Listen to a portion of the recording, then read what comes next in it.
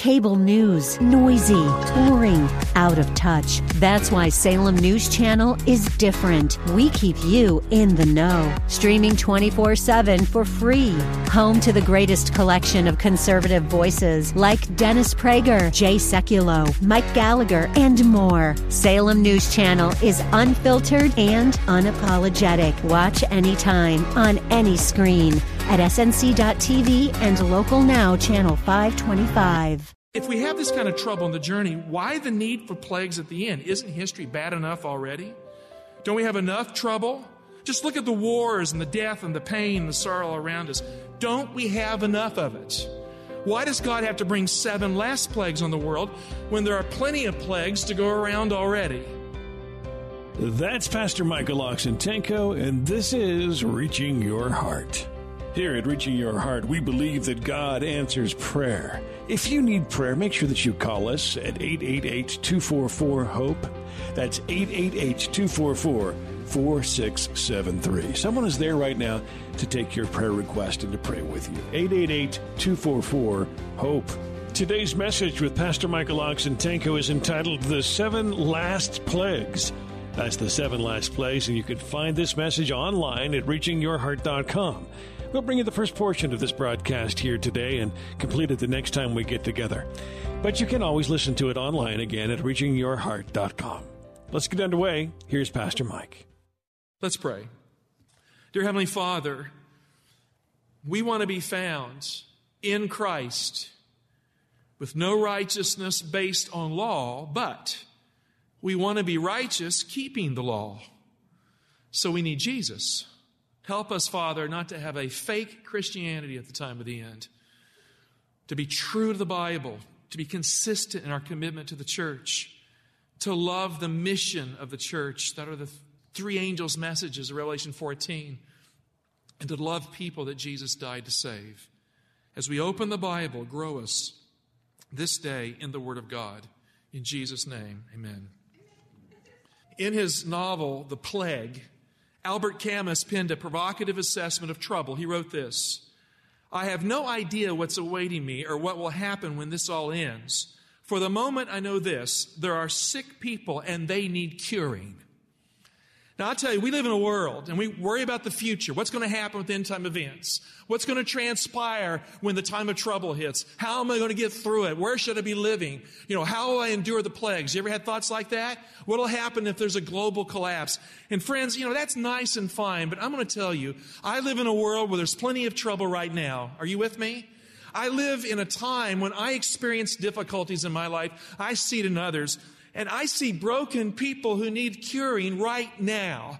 So let's focus on today as we look to tomorrow, because he's right. There are sick people and they need curing. Why does God allow trouble to come into our lives? Why is there a final time of trouble that will bring what the Bible calls the wrath of God upon the world? Why? Why the trouble? This week I had a chance to reflect a whole lot on what has happened in my life in the past 20 years. Have you ever sat down and done like a review of your life up to the present point? Kind of like a cross-check of where you're at, pinching yourself. Am I a Christian? Has God been with me? Is He going to be with me? This kind of thing. Well, I did that. And as I was reviewing my time with God, my life with God, for the past 20 years, I began to think of things that happened to me, and I saw a theme of trouble mixed in the pathway. The very day in 2001 when we signed the contract to purchase the land for this new church, I remember the intense feeling of just how good it was that everything was happening so quickly and so easily for us. I was just elated when we signed for it. And the next day it happened at 6:30 a.m. when an early phone call from a church member who woke me up, startled me. I jumped up out of my bed. I turned my back to the door in just the wrong kind of way. And as soon as I got to the door, I felt a sharp spike of pain, like someone had stabbed me with a knife between L4 and L5. And I fell to the floor with total paralysis in my right leg. The day after we signed the contract for this building. The pain was excruciating. I've had pain before, but nothing like that. It was so horrible. The nauseating rolls came over me, and I almost lost consciousness. And to lose consciousness would have been a relief. It was so bad. I remember crawling down the stairs toward my inversion rack that I had in my house. You know, you climb these things, you hang upside down, it kind of stretches you out. I had one of those in the living room, so I crawled down the stairs, groaning, got to the rack, using upper body strength, arms and hands. I pulled myself into that rack, strapped my feet in, and then swung it around and let it do this, kunk, where I fell and my whole body weight went down, my head to the floor, kind of like a bat hanging from a cave. And I heard this loud sound, crunk. And something gave in my back, and I felt half the pain go away, just like that. Then it really started. I realized that my leg had been paralyzed. But after I crawled out of there, I got most of my leg back. It was numb, but my right foot was just dangling. Wasn't moving at all. And you know what went through my mind at that point in time? Was Christopher Reeves. My sister's a physical therapist. She personally worked on Christopher Reeves, the old Superman, you know, fell off the horse, broke his neck, and this kind of thing. I said, man, I know what Christopher Reeves in part must feel like right now. Paralysis is a terrifying feeling to have. And I had 4 months of physical therapy. They slapped me on steroids and this kind of thing. Now, here, we're at the beginning of our building project here at Reaching Hearts International. That's the journey I had. I remember for 4 months, how many of you were at the old church? Remember me slapping my foot? I was walking up the sanctuary. I had total foot drop. I had to learn to walk again as I concentrated on the program forward. I lived with pain, chronic pain, for almost 2 years because of that injury. I looked a little grumpy for a while, but I couldn't help it. I had chronic pain. I chose not to take pain relievers because I have a proclivity to addiction. And so I just hung in there with aspirin as I preached and so on. The early plans for the church were put in place as I was trying to walk again. And just as soon as I got my foot back, enough to fool most people into thinking I was all right, the county passed new ordinances designed to shut our building project down. I mean, targeted laws that meant that there would only be able to build on this piece of land on a quarter of an acre. We have 18 acres here. And what had begun with so much optimism, where I felt like it would happen so quickly, suddenly I was overtaken with a direct challenge that would take years to work out in the legal system. And our church mobilized with an energy and a focus that we would not surrender God's leading that led us to this property. The Reaching Hearts International Seventh-day Adventist Church made United States history because the law of the land had to be changed for us to build our church, the law for the entire United States.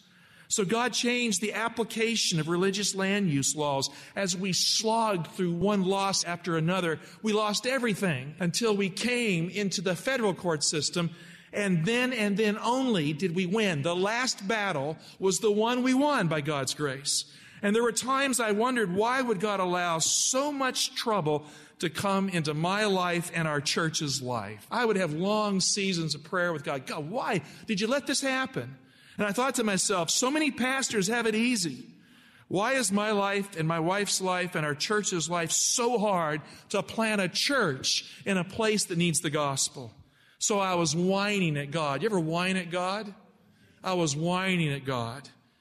Have you ever felt the way I did? Lord, why is it so tough on me in my walk as a Christian? How many of you have been there? A few of you? Okay. A few years after the court victory, the time came for the groundbreaking ceremony. I mean, after we won, many of you don't know this, but the county did it again. And so the board met in private and relitigated the thing, and we got a second settlement. And that's why it took so long to have our groundbreaking. We had to fight this thing twice. Most of the church here thinks we only fought it once. We went back, we fought it again, and we prevailed a second time. It was much quicker the second time. We were having trouble getting the building permit.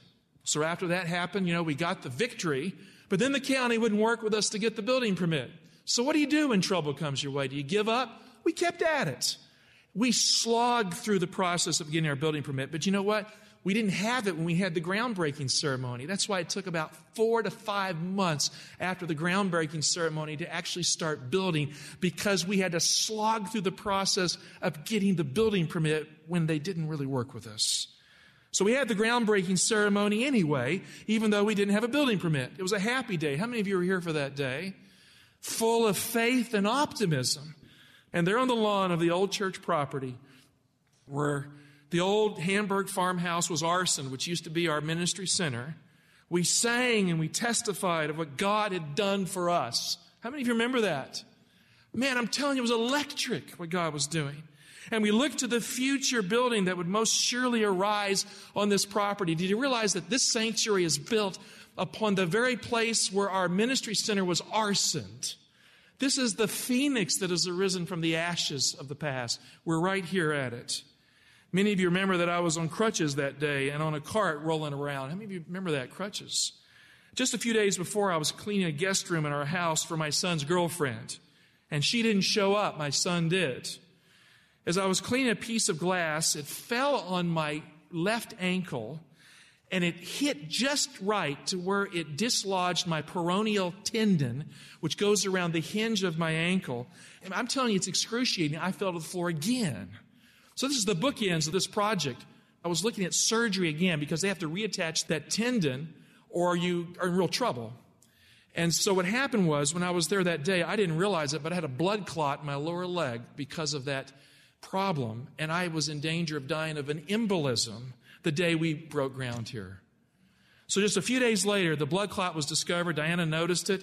They took me to the hospital, and as I said, suddenly, it was no longer about the building project. It was about how do you survive the next week or 2 weeks without a blood clot going to your lungs and your heart or something and taking you out.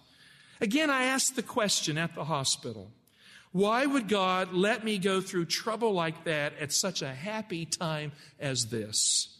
In the hospital with an IV in my arm and blood thinner flowing through my veins, Coumadin, as I pondered the possibility of sudden death with that blood clot, I reflected on the past 15 years in building this church.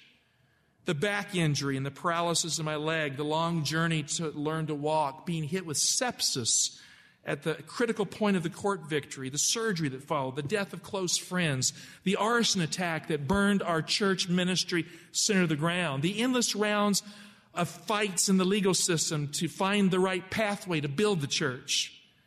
The attorney turned to me one day and he says, Pastor Mike, you know, you're a pastor and everything, and I know that you have a master's of divinity, but have you ever thought about taking the bar exam?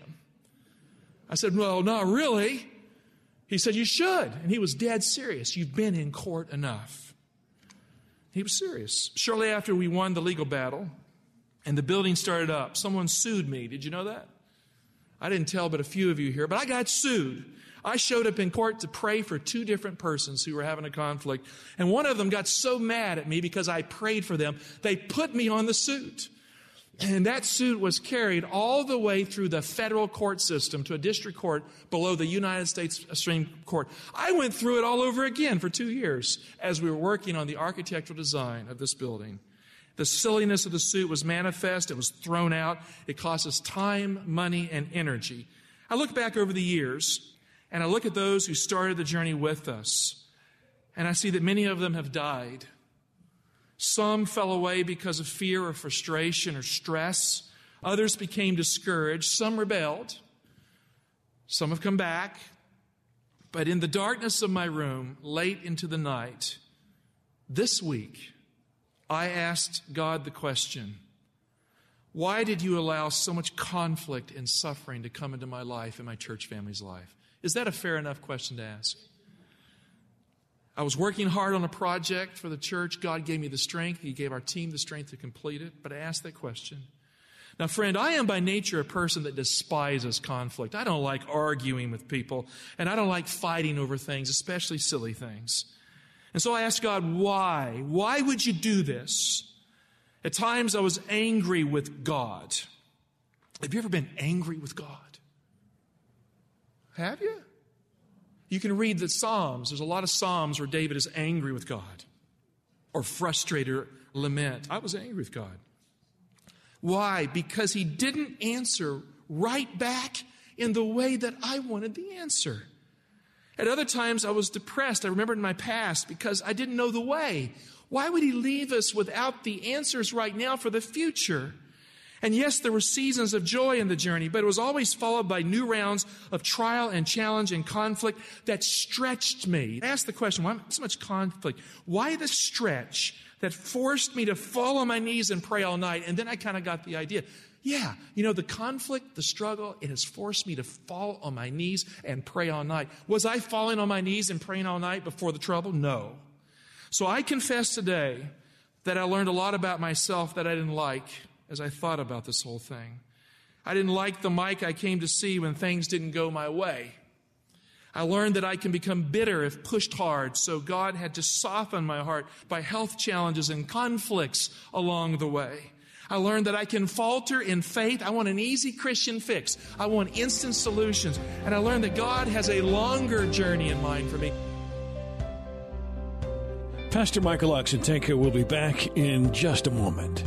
Reaching Your Heart is a listener-funded program. We step out in faith to purchase airtime on this station because we believe God is working through this radio ministry to touch tens of thousands of lives. Each of our messages is prayed over, biblical messages of hope and Bible truth.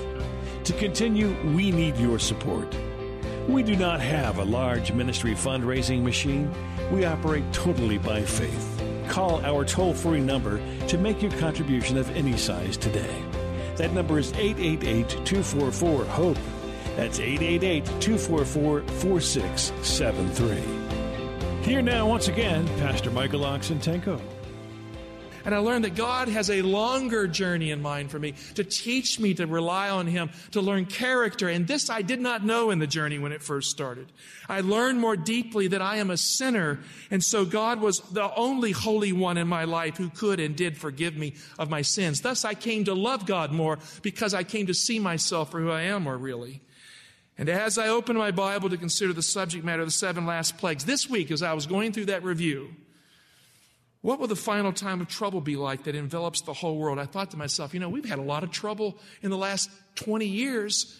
I mean, I'm sure it's bad, but why would it be that different? And then I realized God is preparing us by what we deal with today so we can handle what will happen tomorrow. God has given us a journey to grow in faith. And friend, if you're not engaged in God to where you're challenged, you're pushed to your limits, then maybe you're not making a difference. You're not a fruit bearer in the kingdom of God. And I look at how God has honored us as a church to experience things that are unbelievably difficult to His glory and praise. And so I turn from a sense of frustration to a sense of joy as I reviewed the real reason for the journey. Look at the trouble we all had to face in life. Why does God send plagues at the end? I was asking this question. If we have this kind of trouble in the journey, why the need for plagues at the end? Isn't history bad enough already? Don't we have enough trouble? Just look at the wars and the death and the pain and the sorrow around us. Don't we have enough of it? Why does God have to bring 7 last plagues on the world when there are plenty of plagues to go around already? Dear heart, the specter and fear of a future time of trouble is always framed by the shadow of the trouble we leave behind or the trouble that envelops us at the time that is called right now. We got enough of it. It is framing the context for the future. For people dying with cancer, now is the time of trouble. Am I right? Am I right?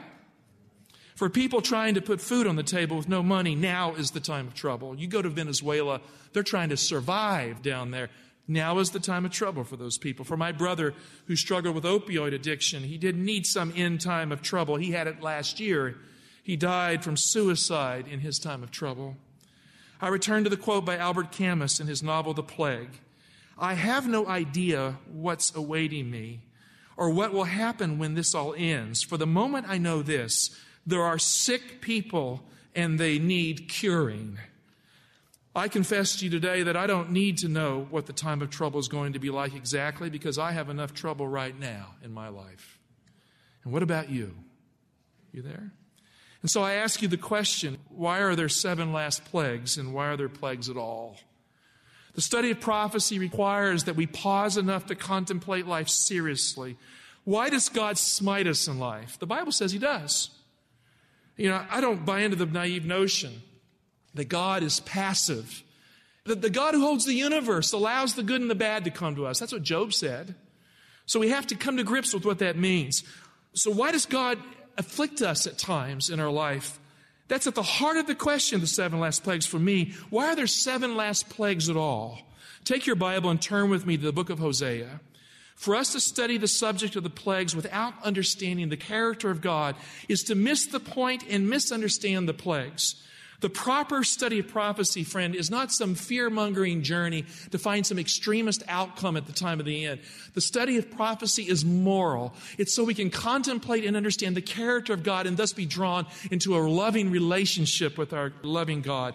Hosea 6:1 is one of those verses you should circle in your Bible because it illumines the meaning of God's present afflictions in our life. Look what it says, verse 1. Come, let us return to the Lord. You know, we've all left God at times in our life. We all play around with commitment. And so Hosea says, come, let us return to the Lord, for he has torn. That's not passive, it's active. He has torn that he may heal us. He has stricken and he will bind us up. After 2 days, he will revive us. On the third day, he will raise us up that we may live before him. I mean, there is so much packed into these two verses. God smites us in life, so God can heal us in life. We have sicknesses in the soul that no one sees but God, and God sees us better than anyone else. And friend, God is willing to afflict the sore to bring healing to your life. God knows just how sick you really are, and God wants you to be healed. And so God brings trouble into our lives, surgically applied so we can be cured of the trouble that is in the deeper self, so we can see ourselves, our need of God, so we can live with God forever. That's what happens. Hosea says God smites us to heal us. He wounds us to restore us. He strikes us down to raise us up. This is the physician's work that God does in our life. With the surgeon's scalpel, he is cutting, he is making us whole, he is working his will for our good. The Christian that has no trouble in their walk with God does not know God. Jesus says, as many as I love, I discipline and I rebuke. Hosea 6:3 says, let us know. Let us know, let us press on to know the Lord. His going forth as sure as the dawn. He will come to us as the showers, as the spring rains that water the earth. That's why it happens. Friends, we don't get God by an easy Christian journey. We get God when it's rough and tough. That's when we really come to know God. I've discovered in my life that God comes to me in the most personal kind of way when times are hard. The times when God is closest to me is when I need him the most, because something has happened that challenges me to fall on my knees, to surrender, to say, you are God and I am not, help me. And it's in those times that I find the grace of God the richest for me. I can't tell you why certain things happen to me or you that are bad, but I can tell you this. When they do come, and that they will, God is near, and God gets through the fog and the pain to touch the soul in a personal, loving, deep kind of way where the soul has the peace to know that God is near. That's what it's about. Isaiah 63:9 is one of the most awesome verses in the Bible that goes along with this idea. In all of their affliction, he, God, was afflicted, and the angel of his presence saved them. In his love and his pity, he redeemed them. He lifted them up and carried them all the days of old. But they rebelled and grieved his Holy Spirit. Therefore, he turned to be their enemy and himself fought against them. Let's face it. God has to fight with us to save us. God has to strike us to create discipline in us. God has to go after the junk that would keep us out of heaven so he can save us. And so God has a controversy with his people at times. The Bible is very clear. When God brings affliction into our lives, God is afflicted by the same affliction. It hurts God to discipline us, but he does for our own good. That means it hurts God more than us to save us. That is something we don't often think about, but the scripture is clear. In all of their affliction, he was afflicted, and the angel of his presence saved them. Sometimes we think that we need to be saved by just being delivered. If I just have all the trouble go away, then I'd be saved. But we fail to understand that it's not being delivered or saved that we need the most. What we need the most is the presence of God in our life. And so God allows it to happen to us so we fall and we crunch down on our knees, and thus God is with us. When John Wesley was dying, he'd been through a life journey. He'd struggled with the sense of Christian commitment and acceptance with God for a good hunk of his life. And after he'd weathered it all, on his deathbed, John Wesley, the great revivalist and preacher, said, God is with us. God is with us. God is with us. He died with a smile on his face. Life eternal, friend, is to know God. Jesus said, this is life eternal. They might know thee, the only true God, in Jesus Christ, whom thou hast sent. When Job was smitten hard with plagues and trouble, this whirlwind came, killed his family. Then got sick, and the devil threw a bunch of sores on his body. He lost everything he had, his cattle, his servants, and his children.